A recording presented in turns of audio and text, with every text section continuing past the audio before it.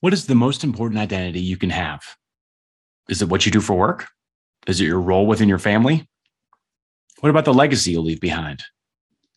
While all these are important, today's guest proposes that our identity is something deeper and, ironically, simpler. David Osk's identity shows up in many ways: as an entrepreneur, a husband, a father, a vocalist, a facilitator, and as a friend. Today, we discuss why our identity is so important and how we can create an identity through line that guarantees integrity in everything we do. And of course, David answers 5 big questions on being a dad here on Made to Thrive. Are you tired of just going through the motions? Do you know that there's more to life, but you aren't sure how to become all God made you to be? Are you looking for a community of people who aren't perfect either, but who want to be fully alive? This is Made to Thrive. Each week, we encourage, equip, and empower you on your journey as we interview experts and share resources to help you every step of the way. Let's thrive together. David Osk, welcome to Made to Thrive. It's awesome to have you here, man. Hey, thank you. Thank you. Honored to be here. Yeah, I've gotten to interact with you through over the last year through some men's groups that we're a part of, and then through the True North Blueprint with Dr. Andy Garrett. It's just been a ton of fun. And so I knew it's been too long since I should have had you on the show to talk shop about just really being able to create life, create the life you want through an identity that you can actually own, because I know that's a lot of your story. And so, just thanks for being here, man. This is going to be a ton of fun. These topics to me are just near and dear to my heart. And it's because I've gone through such a transformation in the last few years in understanding, more uniquely whose I am and who I am. And to a large degree, just feel like I've unhitched the plow and finally, in my 40s began to run. Yep. Yeah, that's awesome. Yeah. And I think there's probably something for people who get stuff figured out later in life. Not that you are later in life, but we're further along maybe than we will admit. and like, oh man, like they look back, like if only this and this and this, and not ahead, and be like, man, thank God for whatever time I have left. I do have some stuff figured out. Like it is all a matter of perspective. Yeah. Isn't that the truth? You nailed it. I actually turned 48 on Monday this week. And happy birthday. Thanks. Of course, a couple of people ask me, how does it feel to be 48, versus 47 or whatever. And truth of the matter is because of the work around identity and so on in the last few years, I feel like I'm just getting started. That's awesome. And I have, I've got more energy and I guess more resilience. Maybe that's the word, than I've really ever had in my life. And pretty excited about where I'm at and where I'm going. That's awesome. Well, tell me a little bit more about that. I mean, I know and I only really know pieces of it, but kind of the journey that you've been on over the past number of years to be able to, I don't know if it's to identify that identity was the thing that was hanging you up. I think that's probably one of the sneakiest things for guys that we don't know. But just what's that journey been like for you? It's kind of interesting. So really it all kind of began when I decided to start my own business. And I realized in a lot of ways I just lacked a lot of courage. I mean, major imposter syndrome and, do I have what it takes to do this? And then, of course, in those moments of insecurity, comparing myself to others, others' exteriors, right? Not their internal head game and all that stuff, right. but comparing myself to what I thought, was reality. And so in a lot of ways during that season of my life is 2 things: ignorance, like I didn't know what I didn't know, and I think just because of life and getting knocked down and things like that. You just tend to take on, what the culture kind of says about you or about even men and masculinity in general, right? Yep. And I think what I realized is especially after I started hanging out with some guys, who were a bit more intentional about thriving. I love that word that you use quite often. Well, what does that really what does that look like on a practical level? Well, if I'm not thriving in an area, well, then we have to identify those stumbling blocks and start, Mm. start scratching below the surface, get the shovel out and start digging.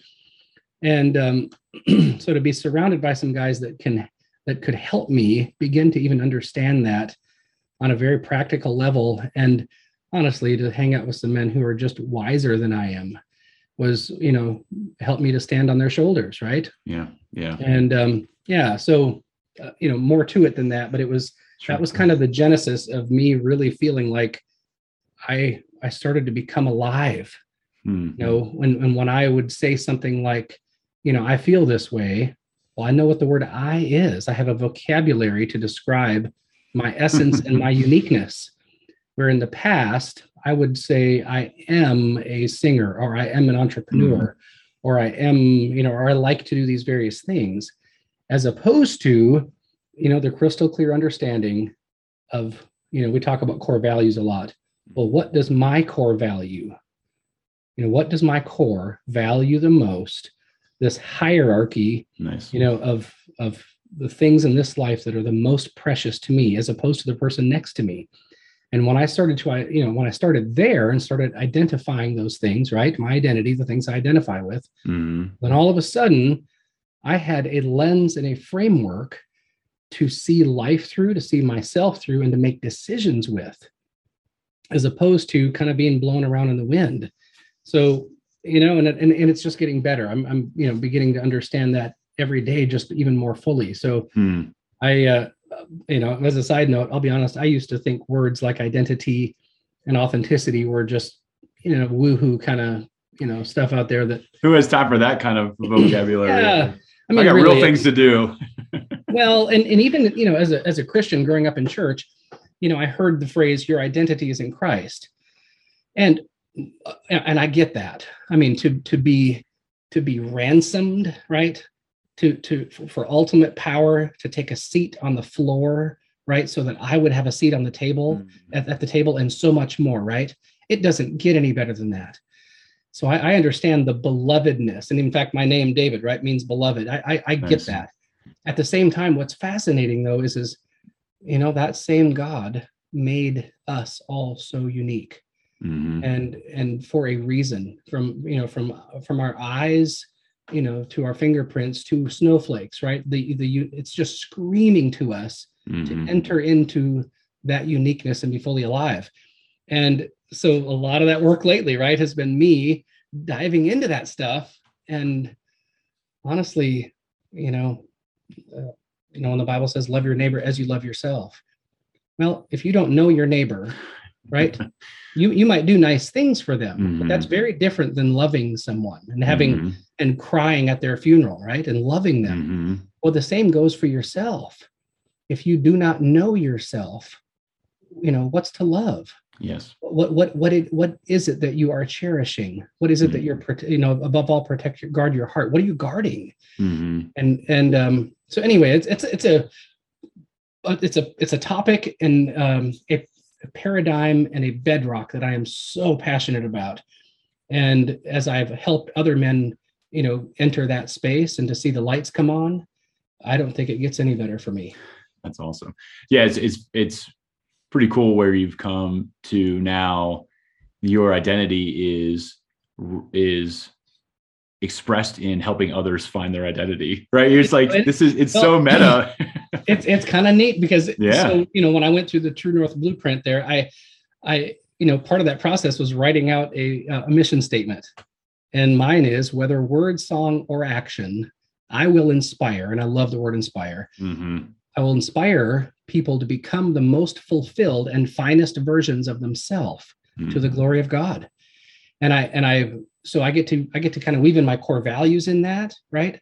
I get to weave in the things that I love to do, right? I'm a talker, but I'm also a vocalist, and I'm a doer. I like taking action on stuff, but into what, right? Not just for the heck of it. I'm doing it in my uniqueness to inspire people to look up and to think great thoughts. And then, just like I would for my kids, right? I want them to be fully alive. I want them to rise to their most beautiful and powerful potential, under, the authority of God, right? So it's wrapped in kindness and strength and honor and dignity. And to me, to be about that on a daily basis, I wish in some ways, I wish I would have realized that was kind of my niche, if you will, a long time ago. Yeah. At the same time, the years of struggle now have made me, I think so much more, I don't know, just better at what I'm doing right now. Sure. Yeah. I think too, like knowing the difference, I remember one of my favorite lines from To Kill a Mockingbird is when Scout is prohibited from reading when she's in kindergarten because she's not supposed to read yet. Yeah. her dad has had the audacity to teach her to read. Yeah. And she says, until I was not allowed to read, I did not love reading. One does not love breathing. Oh. And you went for 2 decades not breathing. Yeah. And you're like, guys, breathing is amazing. Yeah. and it really, tell the world. Yeah. Okay, I'm gonna borrow that. I love that. It's a great book. If you haven't read that in a while, you may have been forced to read it as a kid. Long time ago. Go back and read it. It's written by a middle-aged woman in the South about change and about the dynamics of identity and everything else. It's not written for high school students. I don't know why we do this to kids. Wow. You know what's going to hate you? You know what's going to make you hate literature? Being forced to read it. Right. I don't know why, but anyway, it just fills your soul back up. It's a great read. Love it. Yeah.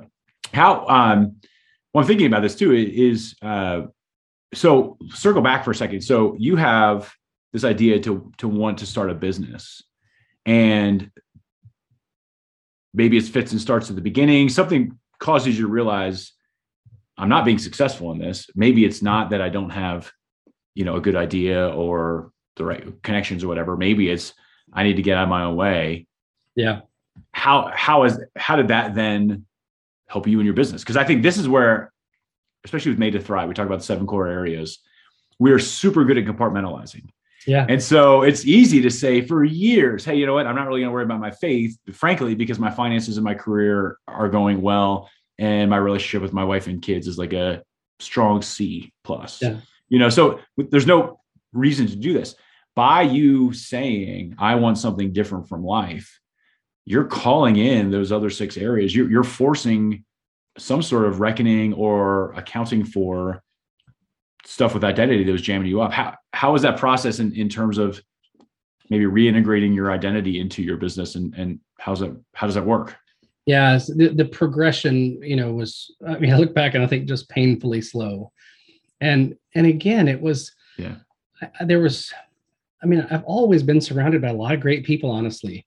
But at the same time, I don't think that they, honestly, the headspace of an entrepreneur is different than most people, right? We're kind of dreamers. We just thrive on ideas and making things happen and that kind of stuff. Everyone's thinking horizontally and we're thinking vertically. We're on a different axis altogether. Yep. And so I think part of my existence, even growing up, I started my first business when I was, I think 15 or 16. And at the same time, I think I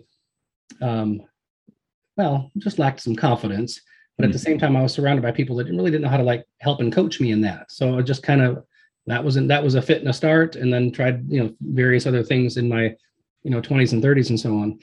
And what was fascinating, with my current business, I manufacture a thermostat cover, and I technically the idea was not mine. It was my brother-in-law. He called me one day and he's like, "Hey, where do I get a thermostat cover with a combination lock?" And we looked for them. Nobody made one, and so he and I went into business together, and I ended up buying him out and so on, and just kind of started running with it. But even after that, so then I'm all of a sudden I'm the solopreneur, and then a lot of that insecurity and true ignorance. I just didn't know what to do. How do I bring a product like this to market and scale it? And so a lot of fits and starts on the front end. The interesting thing about the identity piece is I had some wins, even in the midst of just struggling, because I'll be honest, I've got grit. I don't give up. Right? I might be just racked with anxiety and, really struggling, but I'll push through it. I'm not one who gives up. But when I started to really find success is when I started dealing with me, and actually, even when I say that, I think most people might initially think like a harsh tone toward myself, or like, well, yeah, you dealt with yourself. And actually, what I'm referring to is I started honoring the things that God had placed in me. So I started identifying those things, right? Just kind of discovering those things, which again is not that hard. I thought it was. And then, and then acting out of that place and using my strengths and core values and virtues and various things that I have, that have risen to the top for me when I'm having interactions, when I'm alone, right? How do I speak to myself in that way and overcome, upper limit challenges and things like that? And even when I'm having a meeting, with a huge big box store, and I'm like, what? I remember when I first went to the I won't mention their names here, but the first one, right? And the big fish, I was scared out of my mind. And of course, you get into a setting like that, and the guy across the table, like, I'm just another vendor, right? Hey man, what's up? What do you got? He's just like, here's my 20-minute meeting. Not much hangs in the balance for him. Yeah. And of course, this is my baby. And so what was fascinating, of course, when I approached the other big box store a couple years ago, it was so much less drama, because I felt so much more comfortable in my own skin. And I reached out to the buyer, and I'm like, hey, Jill, how you doing today? What's going on? I just, wanted to tell you about a new product that we've got, and love to give you guys a shot at it. You'll have a unique version of it for quite a while. And I'd love to send you a couple samples. Oh yeah, sure. As opposed to just playing that head game of having to, create some big pitch, right? Because it's awesome. Yeah. Because one of the things that I've learned, right, is Jill, and that's a fake name. She has her own stuff she's dealing with, right? And she's a human being just like me, who probably has kids that are screaming and, raising Cain, and just her own life to kind of manage and deal with. Yep. So one of the things that has helped me in my entrepreneurial endeavors is, for instance, one of my core values is inspiration. I love the word. And I'll be honest, I don't want to do anything unless it's inspiring. If I'm going to sit outside with some friends and talk, well, let's move I'm serious. Let's move these chairs in a way where we get the best view of the forest, right? Nice. If I'm going to drink some water, it's going to be nice and cold. I want it to be great. And so one of the things that I think I've always done it intuitively, but now that I've really identified that as one of the things that has, risen to the top of my core values is I try to use that in conversations and inspire someone in a way where I leave them better than I found them, with no strings attached. Yeah. Right. It's not quid pro quo. It's not it's like, what? I want to live autonomously, so that when I lay my head down at night, I lived in a way that meant something to me. So if I inspire somebody to think higher thoughts, right, to love their spouse more, to swing for the fence on a business idea, to pray with their kids, whatever that is, right? That's who I am. That's what I do. That's the David Osk shaped impact, right, that I want to have in the universe. And it feels great when my hands are open and I'm not doing it for an ulterior motive. Yep. I'll be honest, as an entrepreneur, that has served me so well on sales calls, because they can tell that I'm being honest with them. And even if I'm talking to somebody and they don't want my product, I will always say, thank you for your time. And by the way, I've got a lot of experience. I've got a lot of connections. If you need something, let me know. No strings attached. And they're just, a lot of people are like, what? But they can tell that I mean it. Yeah. So having identified even that word for me has been life-changing. So good. Have you read The Go-Giver? Oh yeah. Oh my word. Yeah. That's the Go-Giver mentality. I'm so looking forward to that interview. We've got a chance to sit on an interview with Bob Berg coming up here. Oh. And that open hand, that ability to give. And I think about too, a really simple example I was thinking of a while back, that I was noticing that how many people walk around with their head down, right? And so I like to be friendly, and so somebody walks by and you say hi and smile. And I remember thinking one time, like, oh, it's weird they're not reciprocating. And I thought, I'm also not doing it so they'll reciprocate. I'm just doing it because it makes me feel good. Right. And it's not hard to do what you're doing, what you're talking about, right? It doesn't take a ton of extra time. It sounds like it's just kind of some intentionality or just some awareness about the things that inspire you. No question about it. Lisa and I were at a potluck dinner at a private school where she works here close to our house. And so we're standing in this long line, and a lot of the men who were there were, the husbands of some of the women who work at the school and so on. And you could tell they didn't want to be there. And, so they're kind of staring at the floor and, this and that. And so I see this guy just, a few people ahead, and I look at Lisa, I'm like, hey, I'm going to go talk to that guy. He looks bored. And for me, I'm like, yeah, it looks like a nice guy. I'm going to go make a new friend. Yep. Well, here we are. This has probably been 6 weeks ago now. I talk to that guy probably twice a week now. I mean, we've gotten together to do target shooting. That's great. And, all kinds of stuff. And just a great guy. And, but yeah, I'm with you. I love looking up. All right. Who can I meet today? Right. Mm-hmm. Mm-hmm. Who needs some encouragement? That kind of thing. Yeah. And I wonder too about that, like what it was about that guy's identity that is putting off that either a sense or in his demeanor or whatever that is, man, how many other conversations did I miss out on just because I wasn't intentional about adding value to the current situation. It's not like you've got to be the master networker or that, like you said before, you're not trying to get anything out of it. It's like, well, we're here in line anyway. So let's see what gold is here to mine while we're just standing here. Oh man, you're speaking my language. So here's what I think is fascinating is, there are some people who are, and I would say even for most men, right? If they can help, they're happy to pitch in, right? And I don't care if that's just opening a door for someone or, hey, we need to fold these chairs up or whatever it is. But there's also, though, men whose radar is always up. You know what I mean? If they're like some men, if they're asked, yeah, I'm in. Mm-hmm. But there's a difference between that and then someone who is, hey, their radar is up. I'm scanning this room to see how I can add value. Interesting. And I feel like that's the MO that that I want to operate under. It's I love this idea of radar up with a spirit of generosity, wherever I go. Yeah. Unless it's past 8 p.m. by the way, and then I'm done. Get me out of here as quickly as possible. Yeah. I need to go to bed. Fall asleep. Yeah.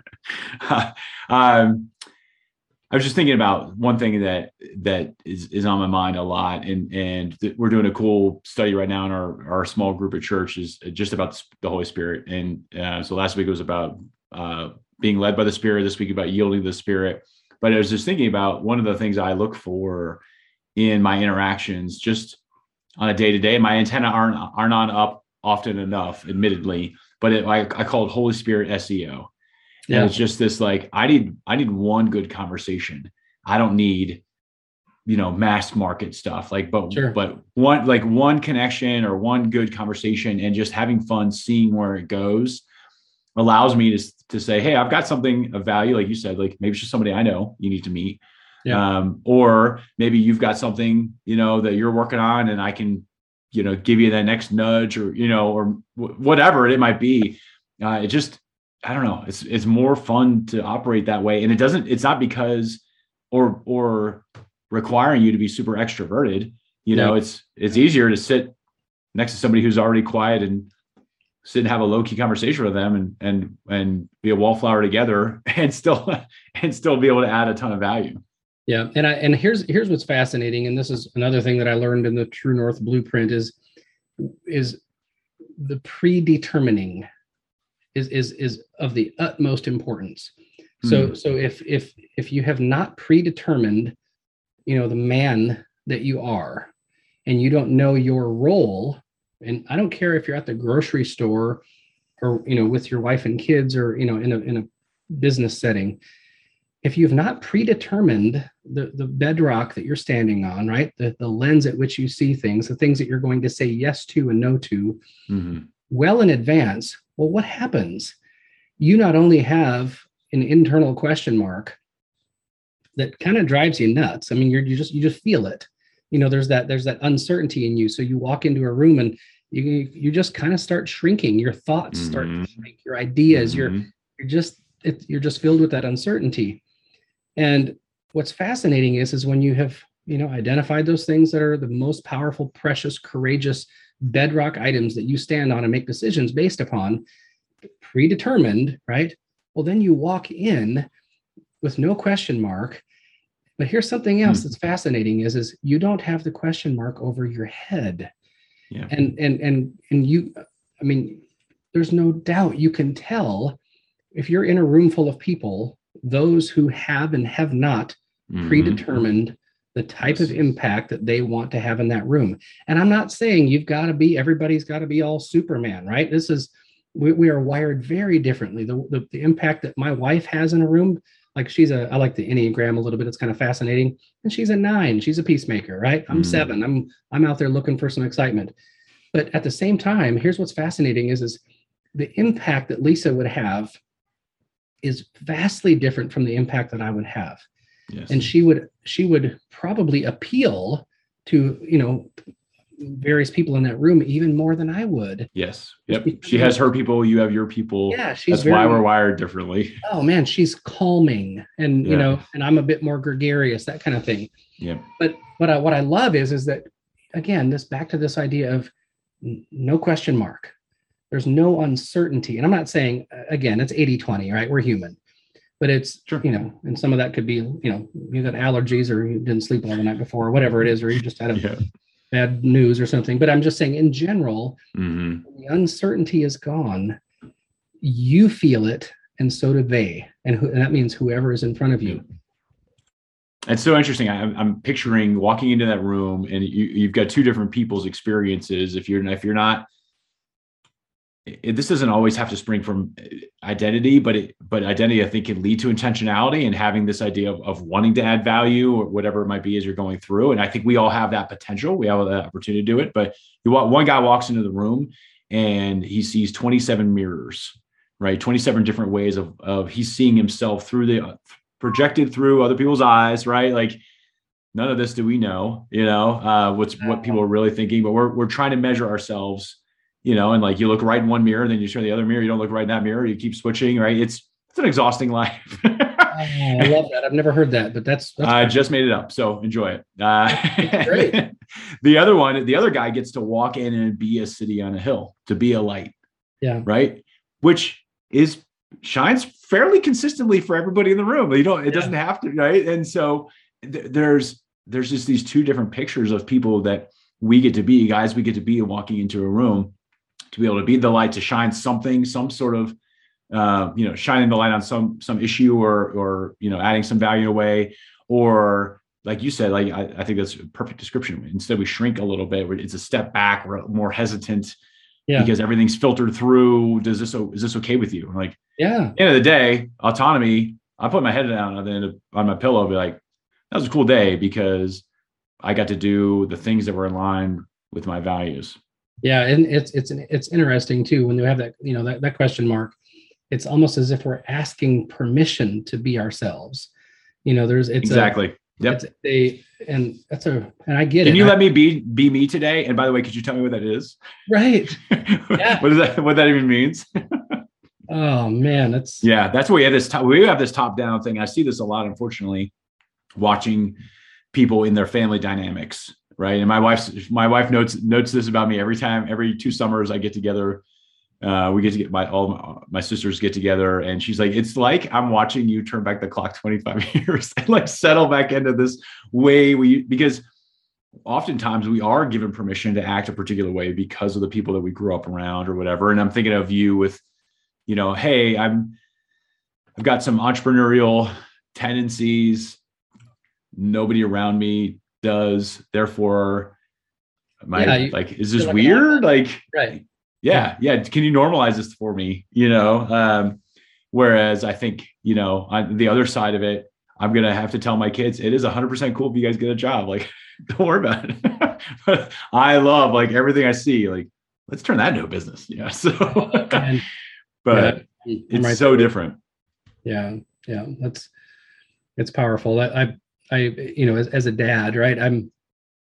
My son is, he'll be 17 next week and my daughter's 15. And, I'm constantly trying to, remove, uncertainty in them. But here's the fascinating thing is as I've been kind of in this evolution here in the last several years, I think the most important thing as a dad is to help remove uncertainty in me, right? They are looking to me to lead the ship, to love well, to set the tone. I'm going to just interject for a second, though. It doesn't mean you have all the answers. This is something I think I know I had something with my son a couple weeks ago, and he's like, yeah, but you don't make mistakes. I'm like, what are you talking about? Like, I try to apologize as much as possible. I try to say, look, hey, I don't know, and I can't remember who I was talking to. It was in a previous interview, and I apologize for blanking on it, but he was like, this is the first time that I have parented a 12-year-old. Next year, it's going to be the first time that I've parented a 13-year-old. Like, I don't know either. Yeah. And it's okay. But I know what's important to me, and I know where I'd like to end up as a family and as a person, and where I'd like my kids to end up in terms of character. How we get there, man, that's the fun part. Like, let's buckle up and figure this thing out together. Well, and I love that. I've used that same line with my kids. I'm like, I've never done this before. So, I'll be the first to say I'm sorry, but in the meantime, this is where we're going. Yes. We've got to make a decision here and make a call. And, I'm going to show you a lot of grace if you show me a lot of, and I expect 100%. You to do the same, 100%. Yeah. I think too, and this is going to be a good transition for us. We're going to transition to 5 big questions in just a second, but I think I'm thinking about how much I said, look, for the past 12 years, I have 5 kids. So it's 12 down to 3-year-old twins. I don't really talk to the twins at this level, but for the past 12 years, have I generally been pro you in whatever I've decided to do? Right. Yes. Yeah. If you don't agree with my decision, can you at least agree that my intentions are probably good? Love it. Yes. Okay. Let's just have that as just a common ground understanding. And then we can fight about the decision I made or whatever, but no, like, judge me on my intentions, because I'm trying super hard to do that. So anyway, you're a couple years ahead of me. I'll circle back and ask you some questions offline. Yeah. What am I doing? Anyway. All right, man. 5 big questions about being a dad. This is something I'm so passionate about. We had actually, when you and I got to attend the same conference recently, and Mike Kim asked basically what makes you angry and what breaks your heart. And both of those things had to do with being a dad. And this just is one of the coolest things I think we get the privilege to do. I don't think dadding is a verb, but I'm working on it. Anyway, so, but I'm going to ask you the first of our 5 big questions about being a dad, and ask, how would you characterize your relationship with your dad when you were growing up? I think honestly, the biggest thing was there was a lot of love there. Like my dad, every single day of my life said, "I love you," and was very affectionate. We got a lot of hugs, prayed together. If not every day, every other day. That's great. So that mixed in with a lot of chaos too, right? He was human just like me, and had a lot of baggage to deal with, and a lot of stress and so on. But overall, our family was filled with a lot of love. That's awesome. Very cool. How did that relationship first affect your view of God? I would say that right away, I would say that it helped me to understand God as approachable.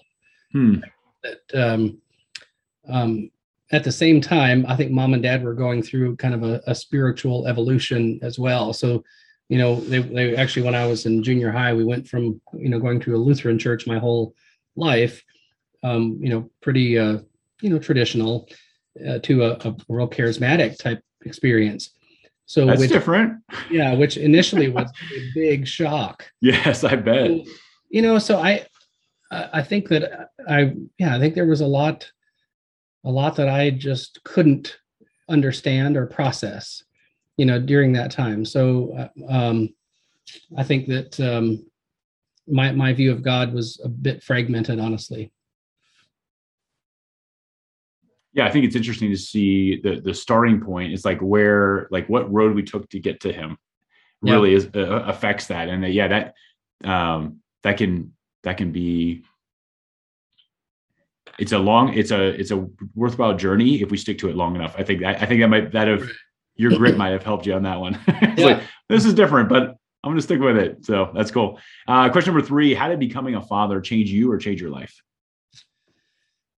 I think the cliche answer in that light is like, well, I didn't sleep much anymore, and things like that. I mean, on a practical sense, right? I knew more about diapers than any human should. And this idea of just, I mean, well, unless you want to be a horrible father, even you can't be really selfish anymore. It's like, man, this person needs me, all the time.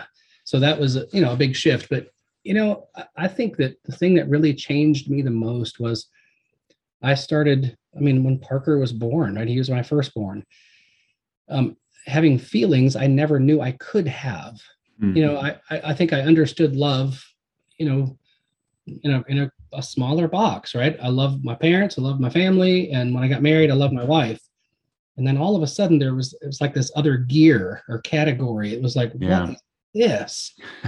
And so I feel like there's that moment was, honestly, it was scary. I love my wife, but the love that I have for my kids is like, it's different. And I'm not sure it's more or better or something like that, but there's something about it that is just so cellular and gripping. It's crazy. So yeah, I think that was kind of the biggest change. Talk out scary for a second. I think I'm with you on that one. Like what is it? Is it because it's like you're talking about like more real? Like I think I can negotiate my love for a lot of people. Like this is why I love them. Like this makes sense, right? Yeah. This. Sure. But like this little thing here that all it does is throw up and poop on me. Yeah.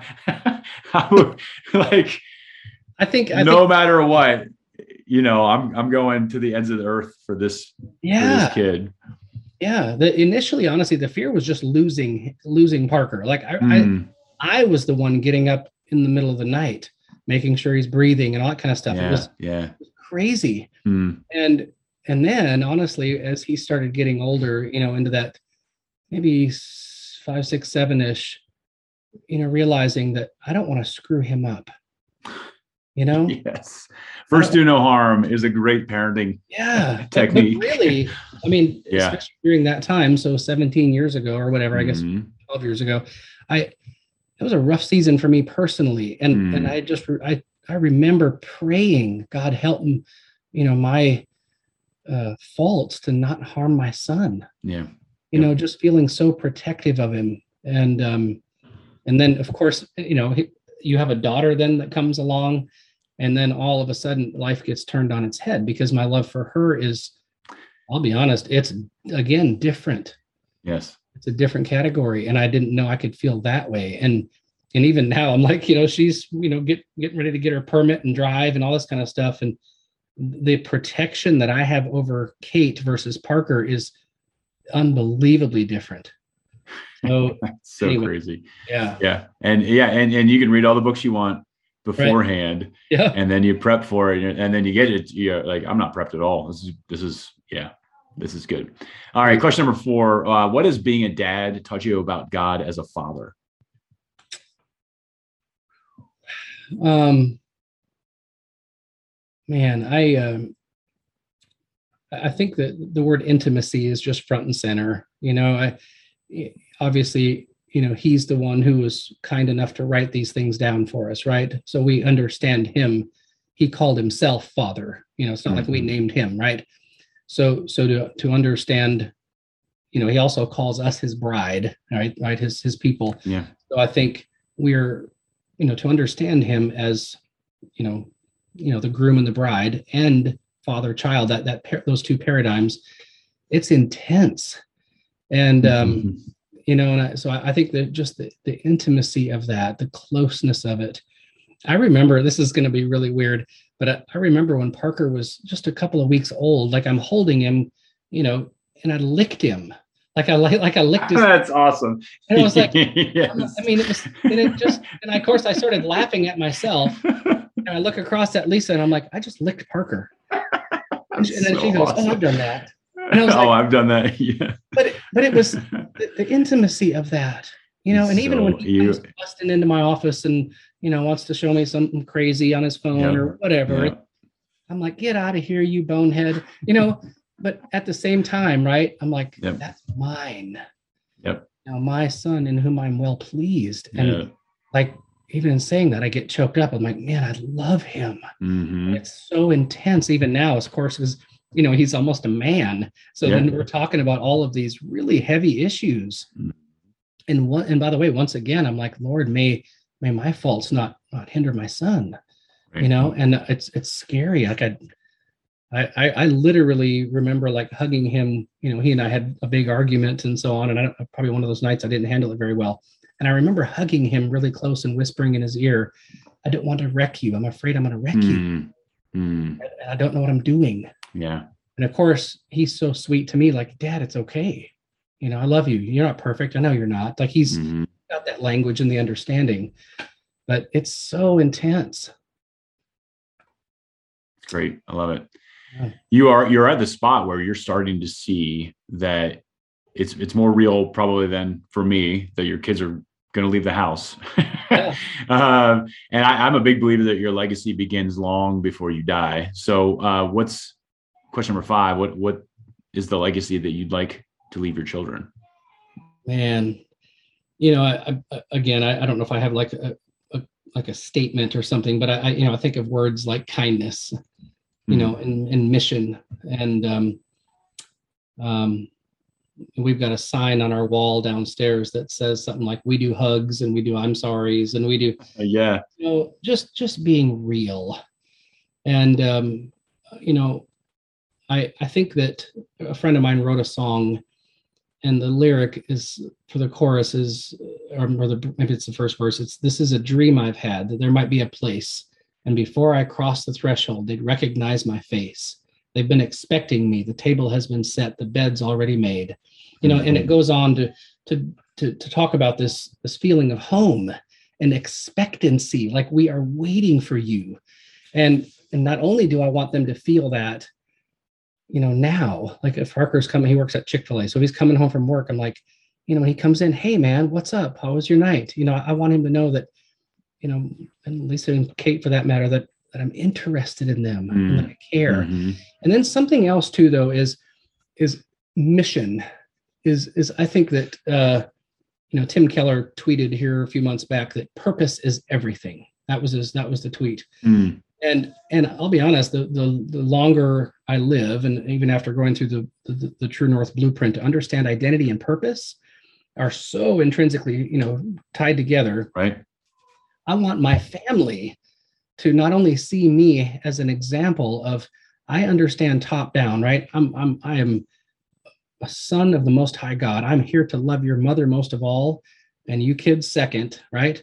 But we have a mission as a family. I love what C.S. Lewis talks about. We are saboteurs in a foreign land. That we live in a foreign country, and it's our job to sabotage. That sounds like Lewis. I don't know that to be him, but that sounds very much like him. But what does that look like, right? We live in a world that's hurting, and it's not getting better. And it's our job to mend fences, to build bridges, right? To love the unlovely, which is sometimes me, by the way, and to help heal the sick and to encourage the broken. And so part of my legacy is I really feel like I want my kids to understand mission. And then one other word, though, that we talked about this earlier, is generosity, and more so generous of spirit. Mm-hmm.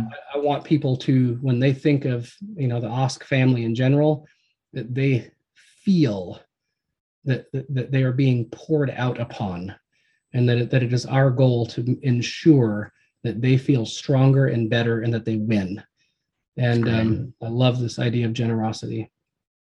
Yeah. Again, we talk about it. If you have the internal stuff figured out, you're pouring out from a very deep well, right? Yeah.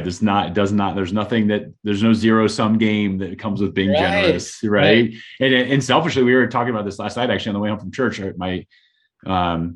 Somehow we got into the whole idea about Jesus said it's better to give than to receive. And my daughter said, well, I like them both equally. And I said, great. Which one can you control, giving or receiving? Giving. Yeah.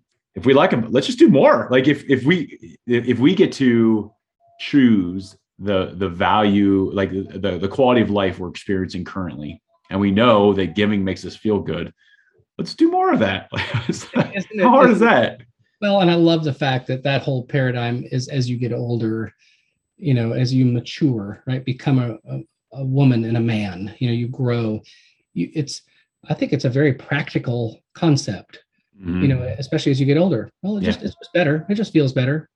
And it's more, you have more joy. Yes. We don't have to earn anything. So what else could it be? It's our joy is increased when we do it. And it's, I love that whole topic, by the way. We could go on a big rabbit trail there, but man, I love it. Yeah, I totally agree. Yeah, we'll have you back on. We'll deep dive on that. Yeah. So last question, just a bonus. Who's another good dad we need to hear from? You can have more than one, obviously, but who's some other other good dads that we could learn from as we're piecing together what it means to be a dad? Honestly, I'm just going to actually just mention Andy Garrett, right? The guy that created the True North Blueprint. And yes, absolutely. I wouldn't have even said that, honestly, until just the last month or so, because I've never met his kids and his family and so on. But he has a daughter and a son, and his son is kind of strong-willed. And to hear, even this morning when I was talking to him, how he handled a situation yesterday, honoring, not just trying to control behavior, right? Sometimes you got to do that. Sure. But he honored his son's intellect and wishes and asked him powerful questions on how to handle something. And I just was like, man, to give someone the ownership of their own decisions by asking them a powerful question. Well, of course, we see that in scripture, even in the garden, right? Where are you? Well, of course, he knew where they were. They needed to know where they were and what had happened and say it. And I mean, it's all throughout scripture, but I really appreciated how he modeled that even this morning. And I'm going to borrow that to my kids. Yeah. Yeah. Such an awesome guy, and doing so much about helping people, with the True North Blueprint, and just being able to, as he's walking it out, same as you, like as he's walking out what he's finding to be true about himself, he's finding that part of that is a mission to help other people as well. And so, I had a feeling that this would go about as well as it did. So I'm pretty excited, David, that we get a chance to rap for a little while about just identity, but also how our identity can help us be able to be better dads, to just, I don't know, enjoy life more. Like it's a weird, like, I don't think angry people know what their values are. Right. Like I think they don't have it sorted through, and it just shows up everywhere. So it's a very good, we'll definitely link to Dr. Andy's course and like all sorts of resources in the show notes for this. But mostly I appreciate your time and for being able to live out an example, not just for your kids and your wife, but for the guys around you. It's been really cool to watch and to get to know. Man, thanks. An honor being with you. Thank you.